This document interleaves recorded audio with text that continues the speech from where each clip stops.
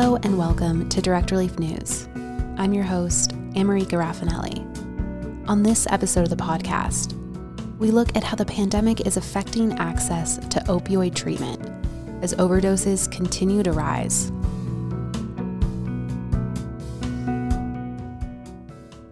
Getting treatment for an opioid use disorder can be difficult. During a pandemic, it's even harder. People are navigating a changing landscape with shuttered programs and ambiguous new treatment guidelines, and they're doing it even as overdoses are on the rise. I think what's really changed is that with the pandemic, many programs, frankly, shut their doors. Brendan Saloner is a professor of health policy and management at Johns Hopkins University.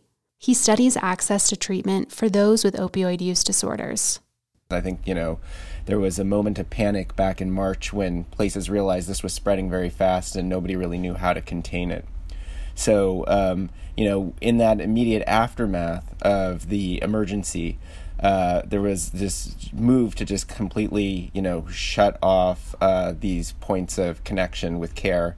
And for many patients, that was very devastating. So people lost one of their main sources of continuity, not only with medication and with treatment, but also with a community of people that was, there for them and part of their support network. For many, opioid treatment involves taking one of two drugs, methadone or buprenorphine. These are both opioids that act by binding to the same receptors in the brain as heroin or oxycodone, but they don't have a euphoric effect. They help by reducing cravings and preventing withdrawal symptoms. During the pandemic, the federal government has lifted certain regulations around the prescription of these drugs. The intention is to reduce barriers as social distancing and shutdowns make getting to a doctor's office more difficult. But it's not clear how effective these measures have been. So, what regulatory changes have been made around prescribing addiction medication?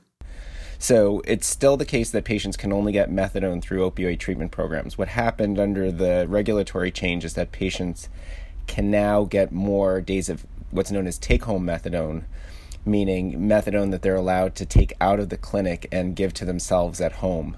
So that was a big deal, and that was done very deliberately to try to reduce crowding in the clinical setting. For buprenorphine, right now it still is the case that not every doctor or clinician can prescribe buprenorphine. It's also regulated under a separate set of federal regulations called the X waiver. So to get buprenorphine, a doctor has to have this additional credential or license from the federal government. So the X waiver still exists, even though there was some attempt recently to get rid of it. But, what has changed is that doctors that prescribe buprenorphine right now are not needing to meet the same kinds of face-to-face requirements around initiating patients and then continuing patients in their treatment. So there again, the intention has been to try to limit the number of times that patients actually have to come into their doctor's office to get their medication. But the new laws are somewhat ambiguous, leaving it up to providers to interpret. The real tricky thing is that although there has been some greater allowances of this take-home methadone, allowing patients to not have to take the medicine every day in the clinic under observation, not a lot of guidance is out there about who should be eligible for take-home methadone. So, the federal regulation is pretty ambiguous, actually, about what a quote-unquote stable patient is. The patient who would be eligible to get up to 28 days of take-home methadone. And that ambiguity has, I think, given rise to very different kinds of treatment protocols in different clinics. So some clinics, again, are having those patients coming in very often to get their dispensed medication. That's been the experience of Kim Brown, who runs Quad Cities Harm Reduction in Iowa and Illinois. The group distributes supplies to people who use drugs, including Naloxone or Narcan, the medication used to reverse opioid overdoses. I founded QC Harm Reduction officially in 2015. We were out on the streets slinging Narcan from 2012 onward. I'd get my hands on Narcan one way or another. and it went to the drug users in our community. She says during the pandemic, many of those enrolled in opioid treatment programs haven't benefited from the new rules. So can you talk about the regulatory changes and how they're affecting the drug users that you know? Folks with an opioid use disorder who are a protected class under the ADA were supposed to get take-homes for a month, at the least take-homes for 2 weeks to keep them safe. They didn't follow those mandates, and if somebody had drugs in their urine, they refused to give them take-homes and demanded that they get on a city bus or try to find a ride to get to the clinic every day between 6 a.m. and 12:30 to get their dose during a pandemic. Those are the barriers that have been placed in front of our participants. According to the law, providers are allowed to administer urine tests to patients undergoing opioid treatment. When and how frequently is up to their discretion. And because guidelines around what is considered stable and unstable are vague, some providers may use a urine test to decide. As Brown has found, those deemed unstable may not be eligible for multiple weeks' worth of take-home medication, meaning they need to go to a clinic every day to take their prescription. While the pandemic has made accessing daily treatment more difficult, providers are experiencing challenges of their own. So tell me a little bit about how the pandemic is affecting your operations at QC Harm Reduction and the people that you reach. In our area, with our unhoused folks, the shelters, maybe I should start, we can edit this, right? I should start from the beginning. In January and February, we were really getting up and running over in Rock Island, getting all our services set up. And we were paying attention to the pandemic, but I don't think anybody realized the significance of it, right? Until it got significant. So I think part of the struggles for our drug users is many of them are unhoused. The shelters decided to house all of our unhoused folks, well, as many as they could, in the motels on the outskirts of town. They could be in Davenport. They could have been over here out by the airport. They could be in Bettendorf, but they housed them in motels to help people stay physically distanced from other folks, and to try to keep folks from to keep them safe. It was kind of like everybody scattered. Does that make sense? Once they were in the motels, then they had rules to follow. It was almost like everybody quit moving around in the Quad Cities.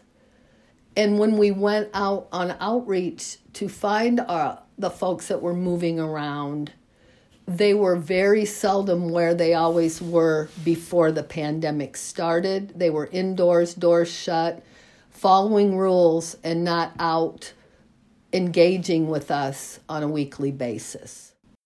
Across the nation, drug overdoses have increased substantially. According to data released by the CDC, drug-related deaths were up 20% in the 12 months leading into spring 2020. While the numbers show death rates rising before the pandemic, the biggest spike occurred between March and May of last year.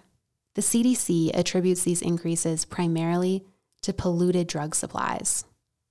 So I know there's been disruptions in the drug supply chain. How have these disruptions affected drug users in your community? In this area, they're encountering a lot of adulterated methamphetamines, a little bit of heroin. We don't have that much heroin here in our area right now. It's almost all fentanyl. And they were reduced to buying the methamphetamines, a little bit of heroin here and there. But by and large, most of the drug supply that came through here was adulterated with fentanyl. And if people weren't testing their dope, they were overdosing and dying because they weren't familiar with the amount of fentanyl that was present in that particular batch of dope. So we've experienced in this area, and I don't have an actual count on numbers for deaths, but I know Illinois' overdose death rate, I think, went up approximately 19%, and those numbers could have changed. And I believe Iowa's went up to like 35 or 36%. And it was because people were using, they were self-isolating, right? So they were using alone. They weren't, you never use alone, but they were using alone because they were isolated in motel rooms. They were isolated in little housing apartments that they may have been able to access, but they weren't with people. They were using alone. They were using extremely adulterated dope, weren't testing it like they should if they didn't have the strips, and we do hand out the strips, but if you're alone and you're isolated and you can't get somewhere, you're going to do what you do. And what they were doing is using alone with no one there to look after them in the event of an overdose. Isolation. So you think isolation is the main driver behind the national increase in overdoses? I think it had a lot to do with it, don't you? Thanks for listening to this episode of the podcast. You can find Direct Relief News on Apple Podcasts, Google Play, Spotify, or wherever you get your podcasts. Till next time, I'm America Raffanelli.